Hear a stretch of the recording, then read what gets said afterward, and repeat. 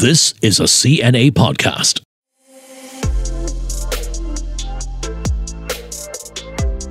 Hello and welcome to CNA Correspondent with me, Steve Lai. My aim is to bring you beyond the headlines and behind the scenes with our network of correspondents. This edition is a little different as it serves as a companion piece to our TV version that airs this week with an episode called India Through the Lives of Its Women. It marks International Women's Day on the 8th of March. When your mother tells you her life story, the fact that she had no power to decide anything for herself, how does that make you feel? I feel terribly sad that her wishes were disregarded, that she was forced to marry early. I know that's why she expects us to do more with our lives. She doesn't want us to go through what she did. It's fair to say that the progress of women has been far from even in India. In fact, according to the World Economic Forum, India ranked 135th out of 146 countries on its Global Gender Gap Index. That's despite the fact that it is set to become the world's fastest growing economy and also the world's most populous nation of over 1.4 billion people. But don't just take my word for it. To tell you more about what it's like for women in India in 2023, I'm joined by our New Delhi and Mumbai correspondents Neha Punia and Rebecca Bundan. Welcome both of you. Hi, Steve. Hi, Steve. Good to join you. All right, let's start with a fairly broad question for both of you. What's it like to be a woman in India today? Who'd like to go first?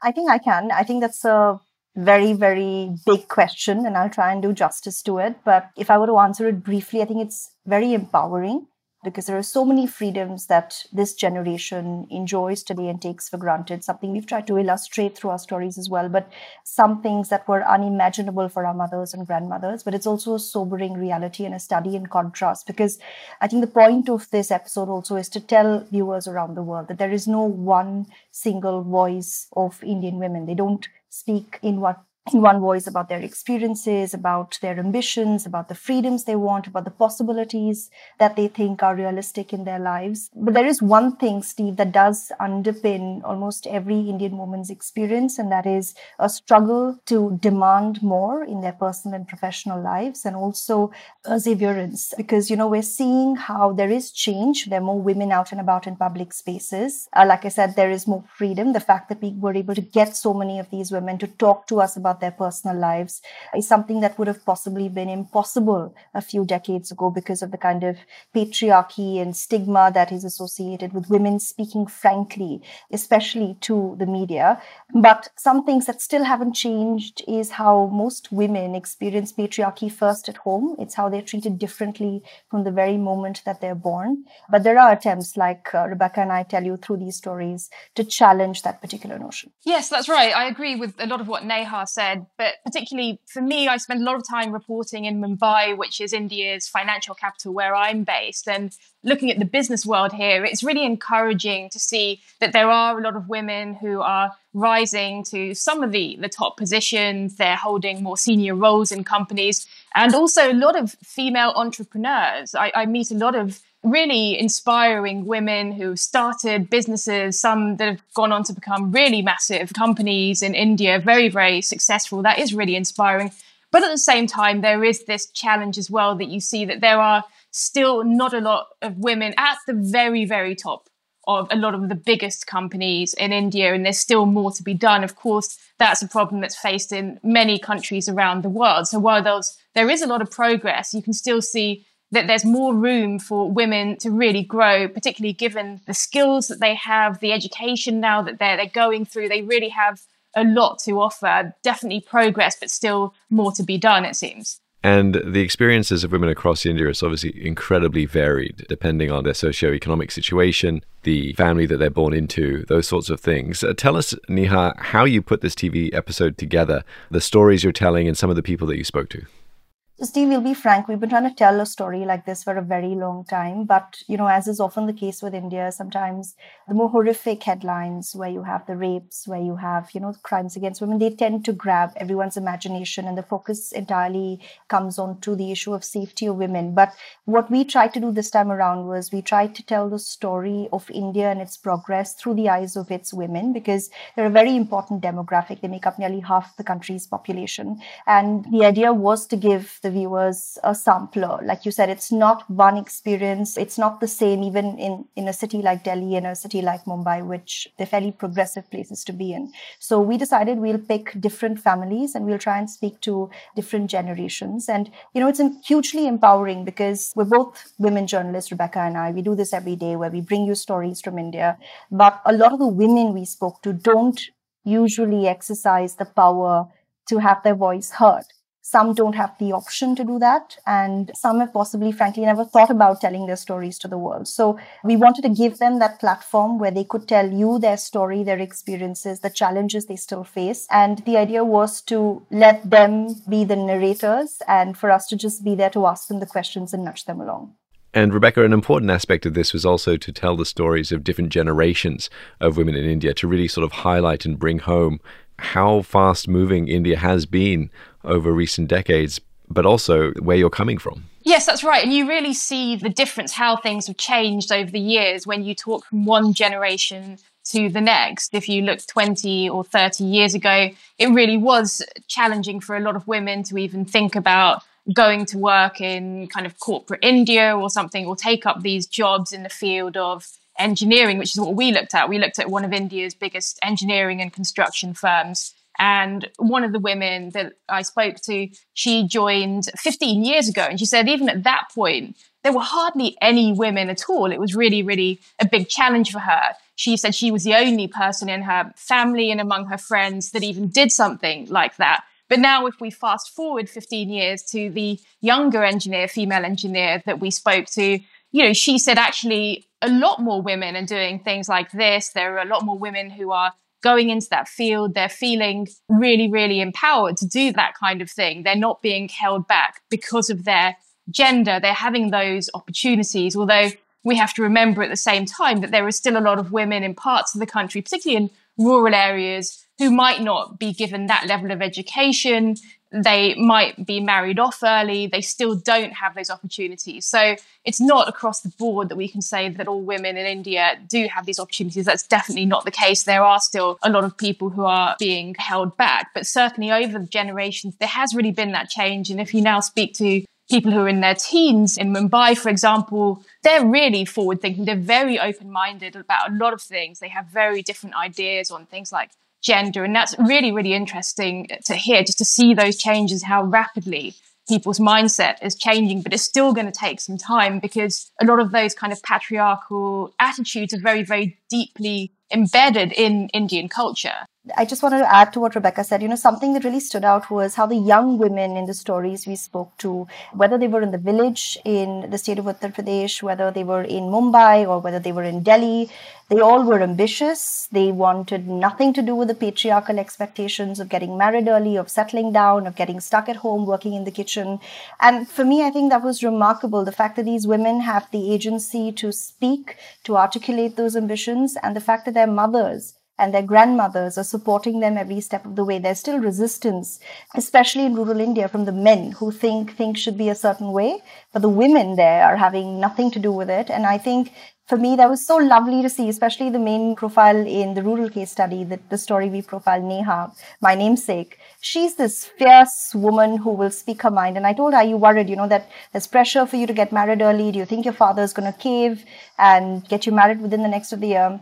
She took a pause, she looked me dead in the eye and said, I am going to fulfill my dreams at any cost. And I swear I got goosebumps in the moment. And that's something you should watch for in the story as well, because it was completely no nonsense. And like Rebecca said, they're so open-minded, they're so ambitious. And I think that is also the story of India. And I think this will define India's story going ahead across the many generations to come. Yeah, fascinating stuff. And yeah, men, hey? I know it's all about International Women's Day and the eyes of India through its women, but we will briefly touch on men because they do play a key part in sort of the patriarchal society in India. We'll get your thoughts on that in just a bit. Next on CNA Correspondent, Neha and Rebecca will tell you areas of progress for women in India and also what more needs to be done. Hi, my name is Julie Yu, and I'm the host of the Climate Conversations. Each week, I speak to guests who give us tips on how we can protect the Earth. Every once in a while, we also have interesting stories, like how Singapore's first Tesla owner prompted billionaire Elon Musk to reach out to Prime Minister Lee Hsien Loong. or a chef who makes the juiciest burgers from only plant-based ingredients. For more stories like these, look for the Climate Conversations on our CNA and Me Listen apps or wherever you get your podcasts.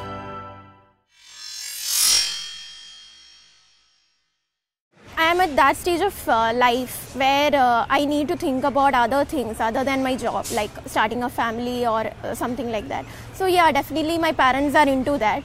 But then what they were really scared about when I was choosing this field was exactly what you said, like getting a prospective groom for me. The men today, they are far more open-minded than what we think. They actually would like to have a partner who would be more hardworking than them. That's Bhavani Lakshmi, a 26-year-old civil engineer in Mumbai, talking about the pressure of balancing a career and family. You're back with me, Steve Lai, along with Neha and Rebecca. Rebecca, you spent some time with Bhavana. The issue of marriage for women in India is a complicated one. I understand that arranged marriages are still very much the norm. Yeah, there are figures that show that arranged marriages account for about 90% of marriages in India, which is quite incredible, really. And we think of India often as being such a modern society now, and that surprises some people. However, having said that, we have to remember the fact that these are not necessarily forced marriages as such, although they're arranged. In the case of somebody like Bhavna, who's now starting to think about getting married, when it comes to her potential wedding, choosing a groom, what's likely to happen is her parents might actually find somebody or some men who might be suitable, but Bhavna would meet those men and she would ultimately have her say. She would have a choice. If she doesn't like the guy, it's very likely that, I'm sure in her case, there's no way that she would be forced to marry him. She would have her say. Her parents will just pick out some people that they think are suitable for her, and they'll find those maybe in the local area, people who are, perhaps from a similar background. So that's how it works, really. But yeah, we have to remember at the same time, there are still some forced marriages in India, which is really an awful situation. But in the majority of cases, these are not. It's simply the parents doing some matchmaking for the children. And of course, parents do want what's best for the child in most cases. So they're not going to force somebody into something they don't want. Okay, that seems like a universal trend of parents wanting to be involved in marital decisions of their children. Neha, how are things shifting then, if at all, on the marriage front? I think there is an urban-rural divide here as well. There's a socio-economic divide here as well. I think in rural India, the women we spoke to, they weren't asked if they were ready to get married. Whether they would have a say in getting married at all is an unheard of notion, including the younger girls we've profiled who are now 22, 23, and will potentially get married in the next few years. But like Rebecca was saying, in urban India, it's a different setup altogether. I don't know if your viewers and listeners will remember Indian matchmaking, which gave a Seema Auntie? Yes. So, I mean, there are... I may have watched a few episodes, yes. Yeah, everyone's guilty pleasure, I think, during the lockdown. Yeah, that's right. So I think that also is a part of India's story. There are matchmakers like this who help families come together. And there is this notion in India still that when two people get married, it's not them getting married, it's their families getting married as well. And I think that's where a lot of the social pressure comes from. But things are changing, like Rebecca said, that even if, it might be a 5% change, I, for example, am part of that change as well. I married someone outside of my community. I was the first one in my family to do that. Initially, there was resistance, but everyone's come on board now to celebrate festivals from both sides. But at the same time, you also hear of things like honor killings, and you hear of pressure, especially in rural India, where marriage is associated with prestige, who you marry, the background they come from, the caste they come from. These are challenges that persist every day, but there is change because of education, because of campaigns run by the government. And like we've been saying through the episode, I think the younger generation don't necessarily identify with these ideas of patriarchy and forced marriages, especially. And Rebecca, another measure of equality in a country is equal pay. How does India fare in that regard? Yeah, that's definitely still a big problem that we identified while making this piece in particular, because women are clearly not getting paid as much as their male counterparts. There are figures that show that women are getting paid 28% less than men in India. However, that is an improvement. If we go back to 1994, apparently that figure was 48% less, which is just really, really awful. So at least there are signs that it's improving, but clearly women are getting paid less. And that's not necessarily as well because of their levels of education and so on. It seems that even women with greater education might get paid less from the conversations we've had. Particularly, for example, Sapana says that she gets paid less than her husband, even though she's actually got a higher level of education. And the fact that there's this pay gap is also a reason why women are leaving the workforce in India. What's really surprising, despite all this progress that there's been, and you can see women across companies taking up these different roles, more responsibilities, there's actually a drop in female participation in the workforce, which fell to an estimated 19%, down from 26% a decade earlier. And it's believed that during the COVID-19 pandemic, even more women left the workforce. And one of the reasons behind that is the pay gap, the fact that if somebody earns less than their husband and one person's going to stay at home, it is going to be the woman, she's earning less, so that the man will support the family through his greater pay. And also there is the fact that women generally are expected to take on more of the household responsibilities. We saw that with Sapana, for example, who's much more educated than her husband. She's doing the same job, if not more work in her job, but she also takes care of all of the household, she oversees at least all of the household responsibilities and has much more of a role in cooking and looking after the children. She's having to juggle all of that. But certainly it's worrying to see that women are leaving the workforce in India, and that happens to be one factor, but also the fact that there's pressure on women to take on the household responsibilities. Childcare is also a challenge. So this is something that's kind of puzzling at the same time, that despite the progress, there are fewer women participating in the workforce. And that's also a big challenge for the country's economy, because India's growing economy. And in fact, economists point out that if you have more women participating, obviously the economy is going to grow much faster. And India is losing trillions of dollars because of the fact that not enough women are participating in the workforce. Okay, well, now's a good time to bring in the patriarchy then, which we sort of teased a bit earlier. I know it's a podcast marking International Women's Day, but I have to ask about men in India. I don't know if you've heard the expression, men of quality don't fear equality. Are things changing, Neha? I think it depends on who you ask. I think a lot of Indian men will say yes, not all men. We've heard this repeatedly as well, right? Like not just for the Me Too movement, but also generally saying we're progressive. We understand that women need more agency, they need freedom to exercise that agency. And it's true. I mean, one of the case studies that we'll profile in the run-up to the Women's Day episode is this lady called Varsha. She's a lawyer. Her husband is a media executive. And he describes their relationship as a badly managed cricket team that they both interchangeably play captain and vice captain for. And I thought that's wonderful, right? Like here's a couple, they're sharing household responsibilities. There isn't an expectation that the woman will manage the kids and the home. And that is true for a lot of urban Indian houses. But I think across the board, that change is something that's not trickled down, especially to, the poorer families in rural India as well. And one thing that India has also struggled with is the issue of violence against women from their own partners. I think there was in 2021, the police across the country received one complaint about domestic violence or cruelty by a partner every 4 minutes. And there was a government survey that said that had 40% of women and 38% men saying that it's okay for a man to beat his wife if she disrespected her in-laws, if she neglected her home or children, went out without telling him, didn't cook properly. So I think, this is the patriarchy that we talk about. There are a lot more men and women who are educated now, but it's very difficult to shake off the shackles of patriarchy because it's so deeply entrenched. And I think it's got to do with how girls and boys are raised from a very young age. India has a big problem of female infanticide. When a boy is born, even today, you will have families congratulate you. A girl is looked at as a burden because she'll eventually have to get married. You'll have to pay dowry for her. And that sort of thinking starts at your own home and then just it's like a domino effect. You're tackling that in every phase of life throughout. Of course, like I said, it doesn't apply to everyone, but it is largely a reality for India still. Rebecca, your thoughts?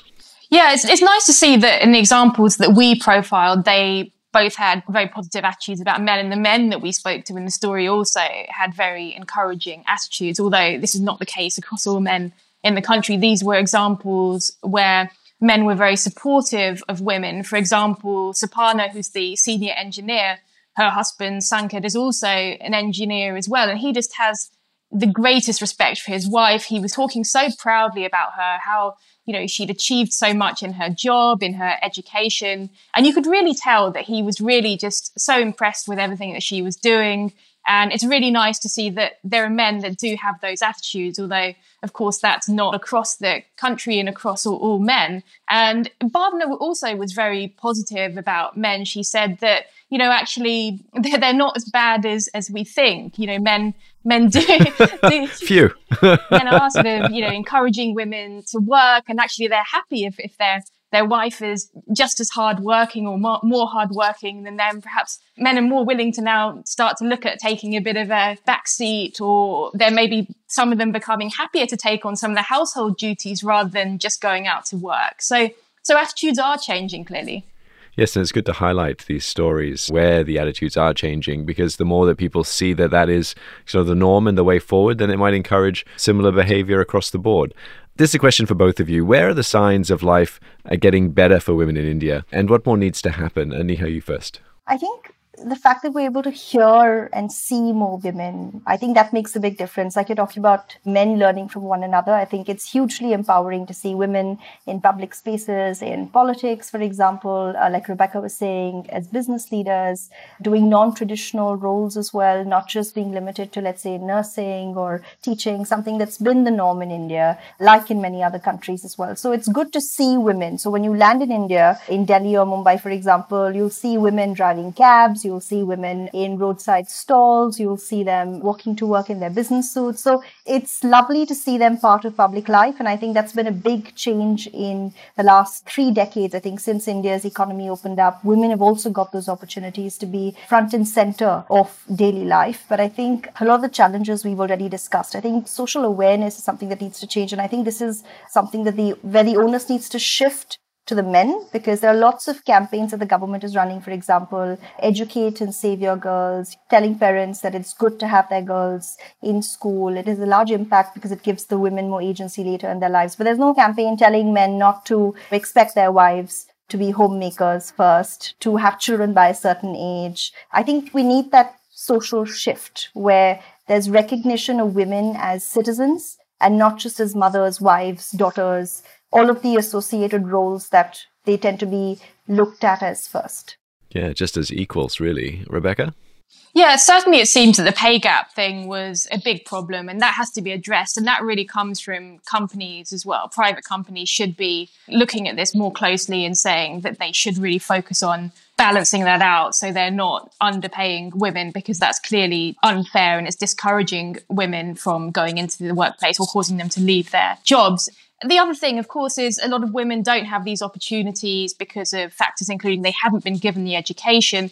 But at the same time, the point that was raised by the 2 female engineers that I spoke to for these stories, they were talking about the fact that women also have to make the choice. So if they have been given the education, they do have the skills, the talent to do these things, they also have to push themselves forwards. They have to make their choice, make sure that they're having their voices heard. So it has to also come from women. We do have to remember that society, men, the issues here are holding a lot of people back, but those who can should also make sure they push themselves forward according to these women. And I thought that was an interesting point. Now, these stories that you've covered for this episode of CNA Correspondent, it's so easy to tell that they're close to your heart and that you're very passionate about them as well. What do you want the audience to take away from them? Rebecca, you first.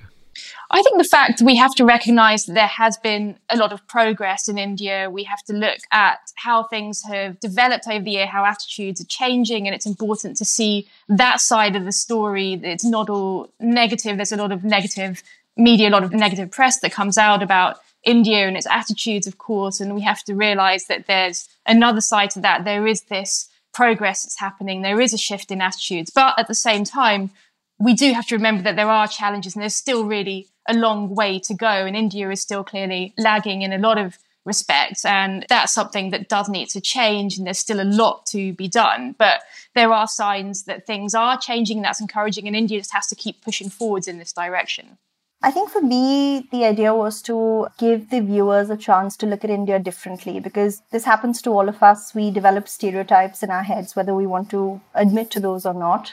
In India, women are often, you have the tag Mother India, the woman who does everything, the goddesses with 10 hands. All of that is true. Indian women are doing everything they can, juggling multiple things, doing 8 times the amount of hard work that men do. But at the same time, these are stories of ambition. These are stories of resilience. These are stories of wanting change in their lives and the lives of their daughters, their granddaughters. And I think that in itself is wonderful to see. It's empowering just by watching. So I think for me, it was an idea to push that narrative that India might not be the country that you think of. Even in rural India, there is change. It's not all buffaloes and paddy fields. There are women who are wanting to study, wanting agency for themselves. And in urban India as well, there are challenges. But there's one thing that unites all Indian women, and that is their demand for more. Wonderful. Neha and Rebecca, we'll leave it there. Thank you so much for both of you for speaking with me today. Thanks, Steve. It was lovely to speak to you. Thank you so much. Great to join you for the show. Life for women in India presents complicated, multifaceted challenges. But as you've heard, there are signs that women are increasingly making progress down the road of self-determination. Though it is also clear that for many, there is still a long way to go. The TV version of CNA Correspondent airs on CNA every Wednesday at 9:30 p.m. This week's episode includes more of the stories and issues you've heard here from Neha Punya and Rebecca Bundan. It marks International Women's Day and is entitled India Through the Lives of Its Women. You can watch it whenever and wherever you like on CNA.Asia and on our mobile app.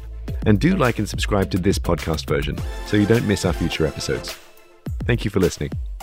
Our podcast team is made up of Sai Ewind, Crispina Robert, Clara Ong,